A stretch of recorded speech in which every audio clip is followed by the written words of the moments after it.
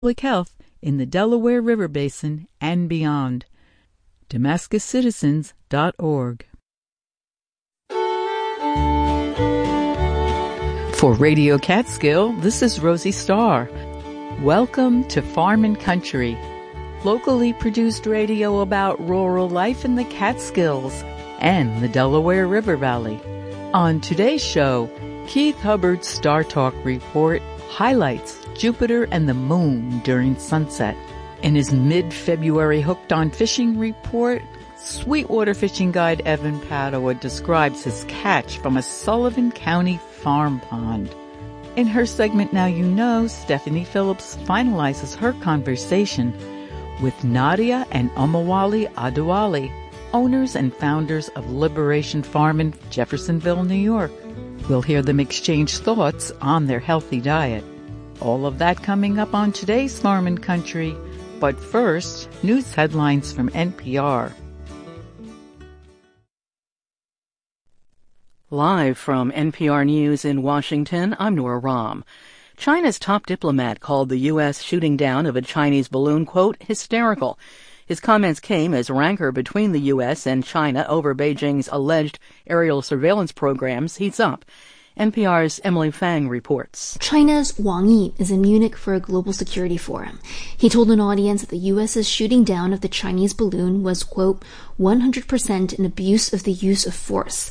China maintains the balloon was part of a civilian research project.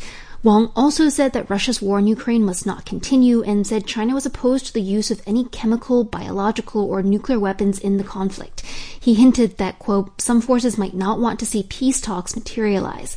Seemingly to mirror Russian narratives, the U.S. and NATO have sought to prolong the war. Wang did not mention any meetings with European or U.S. leaders, but he is expected to meet with U.S. Secretary of State Antony Blinken this weekend. Emily Fang, NPR News. The U.S. military is ending searches off Dead Horse, Alaska and on Lake Huron after no debris from high-altitude objects shot down last weekend were found at either location. NPR's Dave Mistich has more. The U.S. Northern Command says it worked with the Alaska National Guard, the FBI, and the U.S. Indo-Pacific Command to get teams in place in case searches turned up any debris from the object that was down Friday of last week. Military officials say Arctic conditions and sea ice instability played a role in deciding to end the search. The Unified Command Group searching Lake Huron is also ending its search for a separate high-altitude object. Coast Guards from the U.S. and Canada, the FBI, and the Royal Canadian Mounted Police have not identified any debris from the object shot down this past Sunday. Officials say they spent days searching the surface of the lake and conducting subsurface scans. Dave Mistich, NPR News. 12 days after the earthquake hit, Turkey reports a couple and their children were pulled alive from the wreckage. At the same time, the death toll tops 43,000 there and in Syria. Among the dead is international soccer star Christian Atsu. Ishma Fandikwa reports. Atsu's death has plunged soccer fans in his native Ghana and beyond into mourning. All 20 English Premier League clubs will wear black armbands during their matches this weekend in memory of the Ghanaian. He represented his country 65 times, including at the FIFA World Cup in 2014, and was the African Cup of Nations Player of the Tournament in 2015. Atsu scored the match-winning goal for his club, Hatayspor, only hours before the earthquake hit Turkey and Syria. Hatayspor initially reported Atsu had been rescued and was getting treatment, but that proved to be false. For NPR News, I am Ishma Fundikwa in Harare. This is NPR News.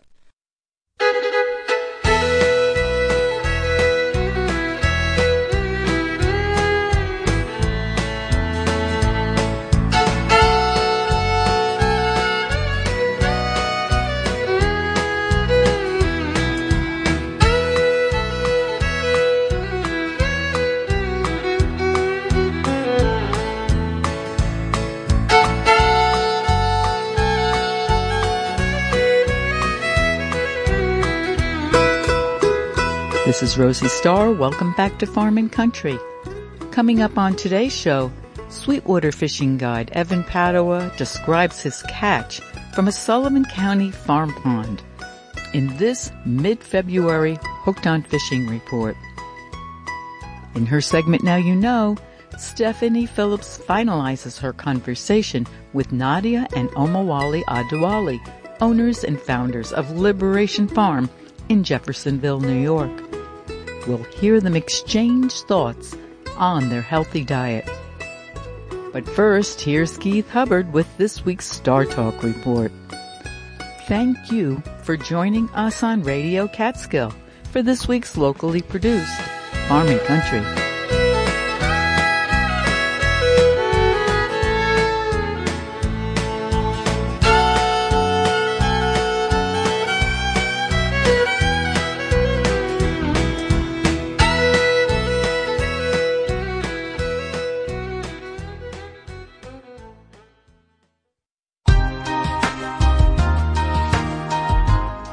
For Farm and Country, I'm Keith Hubbard, and this is Star Talk.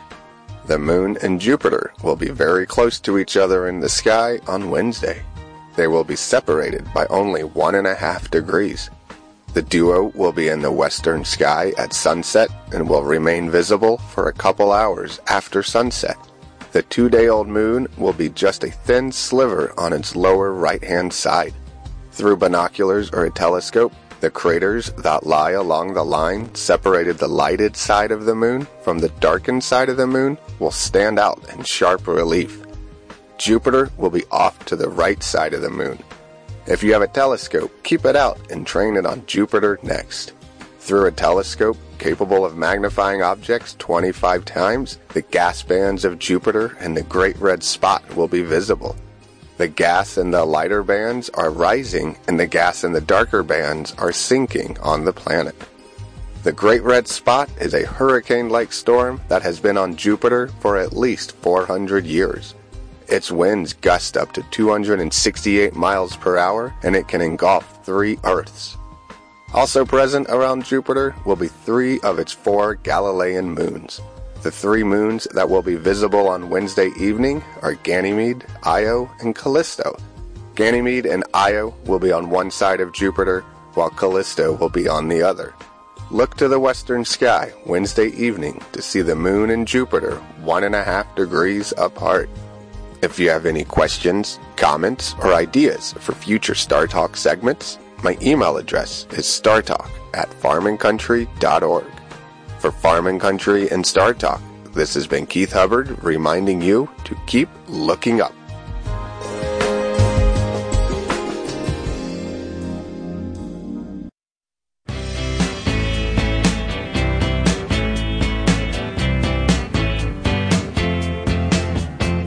For Radio Catskill and Farm and Country, this is Evan Padua bringing you Hooked on Fishing.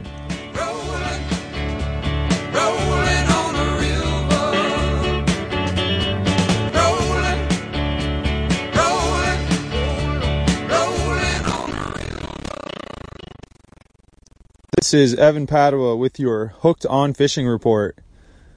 Here we are on February 8th. We're out here on a local farm pond in Sullivan County doing some ice fishing. There is not much safe ice around, but we are out here on about 3 to 4 inches of ice on a shallow farm pond. I know some areas have thicker ice that might have more shade or higher elevation or are in a valley where cold air sinks and the ice might be a little thicker on some lakes or ponds than others. But I don't think there's going to be too much safe ice past today around the area, so be super careful if you're out ice fishing. We're mostly catching a sunburn today, but we're catching a few fish. Got 2 or 3 perch, a couple small bass, and we're doing it the old-fashioned way with a handful of tip-ups, a couple jigging rods. We got some minnows, medium size. Like to do the smaller size minnows to catch panfish. Fat heads are better than medium minnows any day. And we're jigging with a small yellow twister tail. The perch seem to be reacting to that, so that's nice. Just thankful to be out fishing on a February day where it's 40 degrees and sunny. Hopefully be getting back to open water fishing next week or maybe even later this week. Hoping to target walleye out on the Delaware again. But for now, just getting out on a nice pond for a few hours on this weekday afternoon. And we're hoping to catch a few more to fry up some perch for dinner. This was Evan Padua and Sweetwater Guide Service with your Hooked On Fishing Report. Thanks for listening.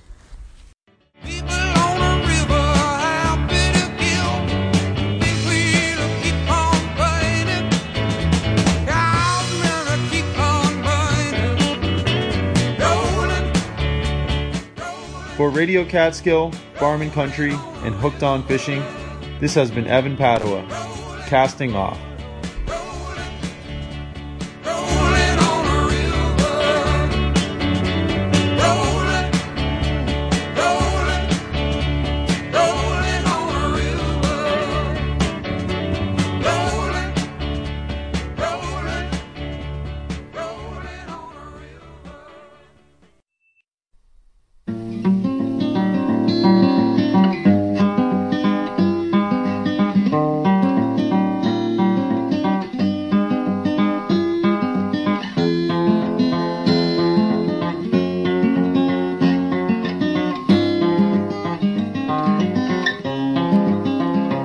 Good morning. Today I'll be interviewing Nadia and Omowale Adewale from Liberation Farm in Jeffersonville. The farm not only grows and distributes healthy food, but strives to educate the community about healthy eating.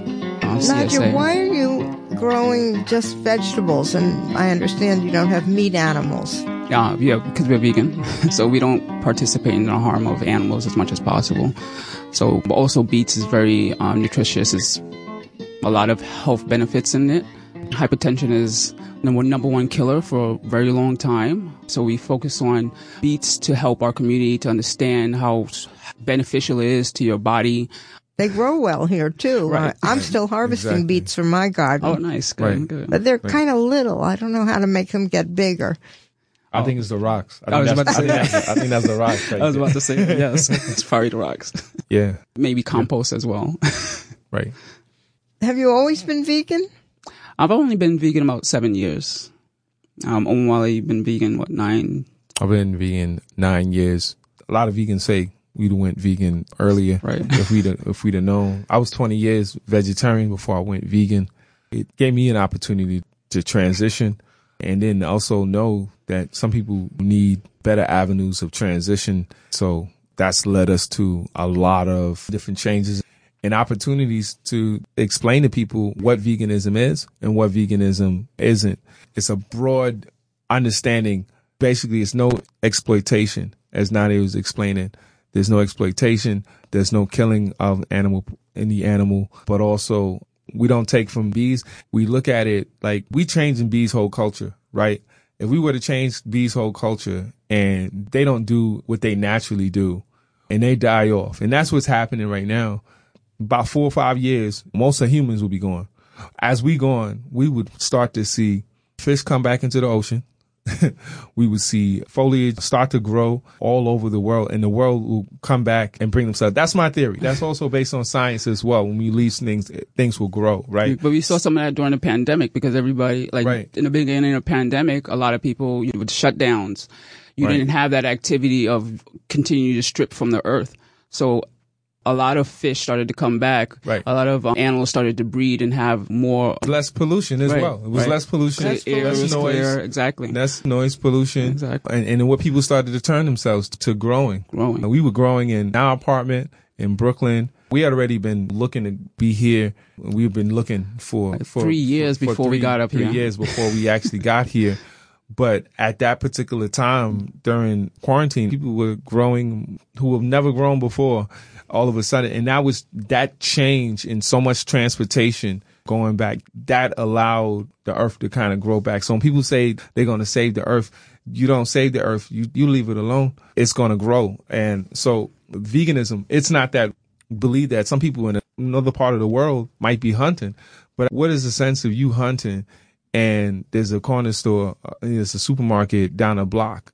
That's not for every single community to do. It's overuse. And this is a country that really likes to overuse, saturate, and really just run out its time, pretends to be long term, but thinks we have such a short term capacity. Short term, understand, we don't look back into history. We don't look forward. Don't look forward, definitely. We just, we're not looking at climate change. We like, it don't work in my financial plan, so I'm not going to pay any mind to that. And so the people who do, we're forced to do that. And that's why some people are becoming minimalists.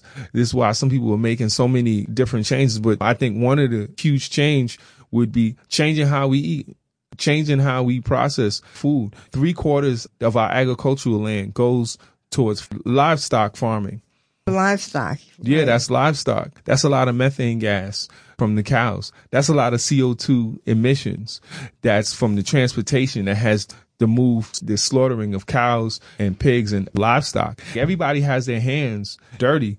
But just because you have your hands with a little bit of dust on, you don't have to like make them filthy. Right. People who are really ruining this planet are trying to go bigger and bigger because the idea is mostly factory farm. Right. It's go bigger, go home. But that doesn't mean that small farms don't participate in that. They do as well. But the larger farms are the big reason. Like you could stop something. Your family can stop something. It might not do anything. It might do a little pinch. It might do a little pinch. They try to blame a bunch of these individuals, but it's really, if you were to stop that, go to the industry leaders, that's where the real change would be taking place. It's destroying the land. It's destroying the air. It's also destroying communities. A lot of these farms, a lot of these factories are by communities that don't have a choice. They don't really have a choice. They're located in those communities, right? Underserved communities. And so a lot of them are getting sick because of the pollution that is created by these farms. Right. Like what's going to happen? People don't ever ask, like, where's all the pig waste going? Right. Where's the cow waste going? Like, where's all this death amounting to? The fumes in the air. You're talking about hundreds of millions of animals. You're talking about billions of chickens. Like they were saying, the astronomical numbers. I'm listening. I'm like, people are thinking that's going to happen. And you're not going to have the number one killer, heart disease, for 100 years. Of course, you can mitigate a lot of this stuff by trying to reduce more than just say cancel it out. I don't think people can tolerate that, right? To really start reducing our meat consumption, animals, if just because you love things, there's a whole Japanese proverb that I can only explain to you. I can't tell you. You have to find it somewhere else. Just because you love something doesn't mean you have to actually pick it. Like you don't have to pick the flower. Right. Because you love the way it looks. Somebody knows that quote. Right. Yeah, you obviously have strong opinions about not eating animals. Definitely. And the vegan idea. How are you trying to convince other members of the Black community to follow your lead? Lead by example, explaining to them what makes sense, educating about your food. Once you educate about your food system, sometimes it just falls into place for some people. So that's why we have it where we have a Black space where people can come and get educated and also participate in the growth of the food. Because a lot of times once you get into the work, things will change and they fall into place. And then you spread that within your family and within your community. There's other people who came to our event October 1st and 2nd. They are so interested in doing the same thing or creating something similar. So they ask questions all the time and they really try to figure out how they can participate in this necessary work that we're doing. You know. Now, do you have classes? Do you have internships? How do you spread the word? We have farm days. So those are days where people can come volunteer or participate in sowing seeds, tilling, learning about compost. We also worked with horticulturist Brandon Morton. He's absolutely fabulous in teaching some of this information. Yeah, and we work with he's young. He's pretty young. So really getting people to see it and be a part of it and spreading the word that way. Sometimes you just got to have just the treats there within the message, just the opportunity just to have discussion, to come in and being in good company, and people who are going to understand where you're coming from, people who are going to be soft with you, people who are going to be understanding, people who are going to feed you. It becomes easier for us. It's a no-brainer because if I'm giving someone food that I have and I believe in the health benefits, and this is what Nadia is saying, All they have to listen to is the conversation. Do they understand how vitamins and minerals work? Do you understand that? What are phytonutrients? Ask yourself, does your doctor say to increase meat or to decrease it? Does it say increase vegetables or decrease it? What do you already know? Like, a lot of times we're just reinforcing things that they already know. Now you have a support system. I have 2 vegan books. It's another way. It means that I'm committed to doing this. It means that my story is also part of that as well. I've had heart disease. A lot of the stuff that I'm doing, it's real and it's believable. It's tangible. Right. It's because it's us. We've had those issues. I've been working on this my life. It's a great progression. And we're doing it from experience as well. Like you were saying, he's had hypertension since 15? Right. I've had preeclampsia 2 of my pregnancies where I was literally not going to make it if I didn't take certain kinds of medication. We do this because we also have experienced all of this. And the best teachers a lot of times are the people who are going through it.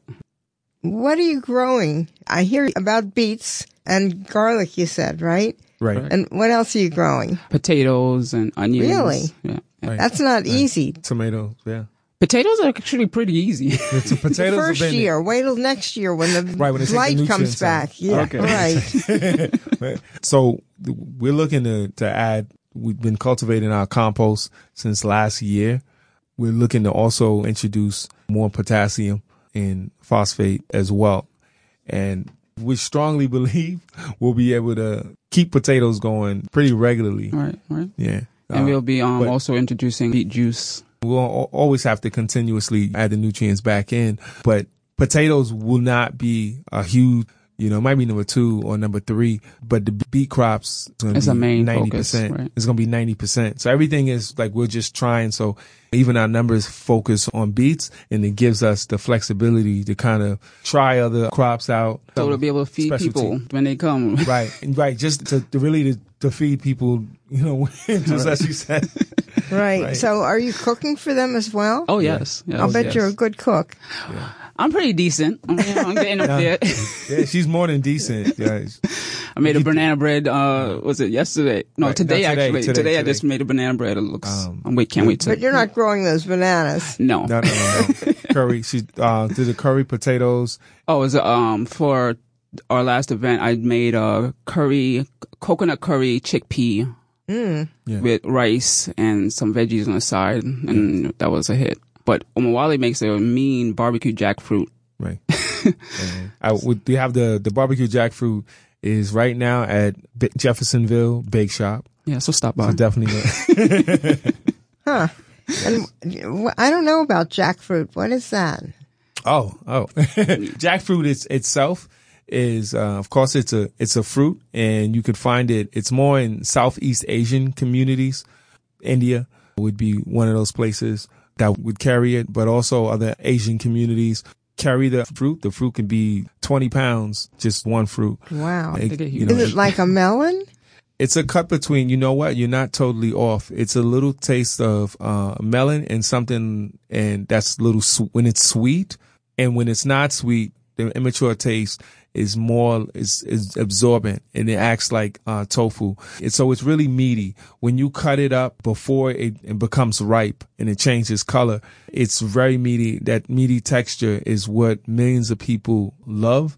And you could put that in so many different meals because it absorbs flavors, seasoning, and herbs very well, just like tofu. So when I make barbecue jackfruit, and anyone really makes it, it's close to a pulled pork. Now, I'm never saying that it tastes exactly like pulled pork, even though some people who've eaten it say it's the same, because it's barbecue. It's infused with that smoky, red tangy flavor. And so people, when they taste that, it makes them think back into maybe their childhood eating pulled pork. And so we've had people try it, and we put it on the internet. People, they love it. They love it. So if you've never had it, stop by the bake shop and order Omawale's jackfruit burgers. I'm really interested in what people really think about that. Right. Because it's also an interesting conversation. Folks who are coming up, some folks, they have different appetites, but they're also open in the town, and they were looking for some of those options. And that's one of the things. Sometimes the demand doesn't catch up with that supply or even that need. And I feel like marketing and promotions really work with that. And so why is somebody on TV marketing hamburgers to you so often, so vigorously, where it's every day? It's nonstop now. It's all day. Mind you, it's nonstop. Nothing is remotely close to that has to do with fruits or vegetables. Nothing, right? But veganism, this kind of perception that, oh man, they really bringing that to, but it's not reality. But we're so conditioned that, oh, they're telling me on TV to go get this $1.99 cheeseburger. I'm going to get it. Bring up getting some vegan food. It's, oh my God, what are you? I can't believe what they're doing to barbecue jackfruit. Right. Oh my goodness. The sanctity. Nadia, would you be willing to share some of your recipes for beets? Well, I like to make beet juice a lot of times. Really? Yeah. What do you do? I just put it in a juicer. Sometimes I'll add an apple, some carrots, and that's pretty much it for the most part. I'll add other things, but those are the main things I just add, or just the beet juice by itself. Go straight to the system. Yeah. Because that beets seems to be what I've got left in my garden, so I'm just wondering what to do with them. If you don't know what to do, just juice them. I think it was perfect answer, because we look at beets as the answer. We focus on it as heart disease. It might be okay that somebody else doesn't, even someone who ends up purchasing it, but we're going to be doing beet juice because we're thinking about absorption. So cold pressed beet juice is different than sauteing your beets, because which everyone knows, just need a reminder, you're heating up the vitamins and the minerals. So we're destroying them. Now that's okay for flavor. We're no strangers to flavors. I mean, I make barbecue jackfruit. I love flavor.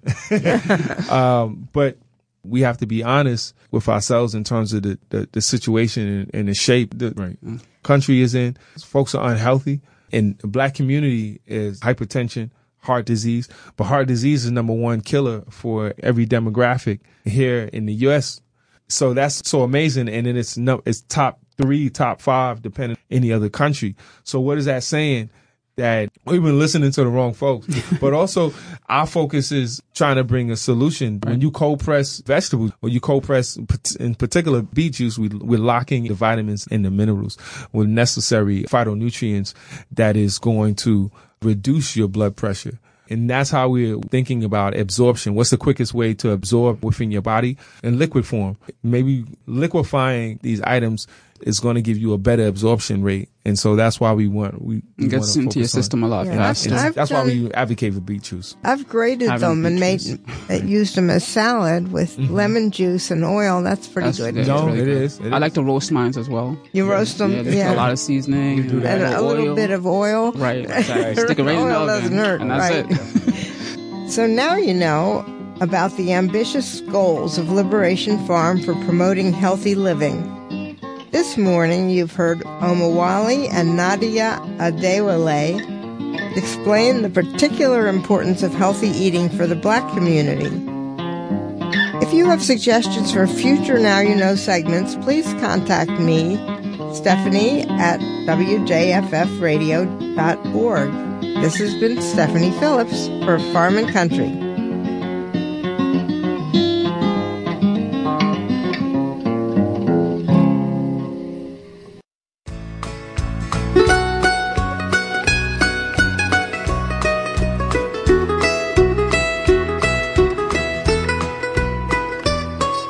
We hope that you enjoyed our show this week with production by Radio Catskill volunteers Keith Hubbard, Evan Padua, and Stephanie Phillips.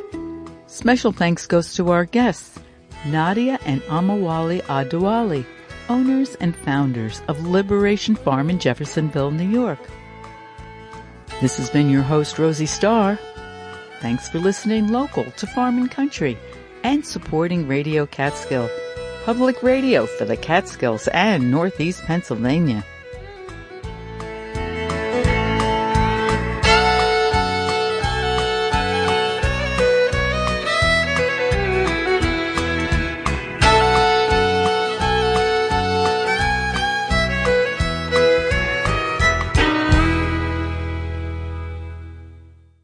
Support for Farm and Country comes from Damascus Citizens for Sustainability, a community-supported, science-based nonprofit taking legal actions, providing tools for action and raising awareness of fracking damage since 2008, proactively protecting public health in the Delaware River Basin and beyond.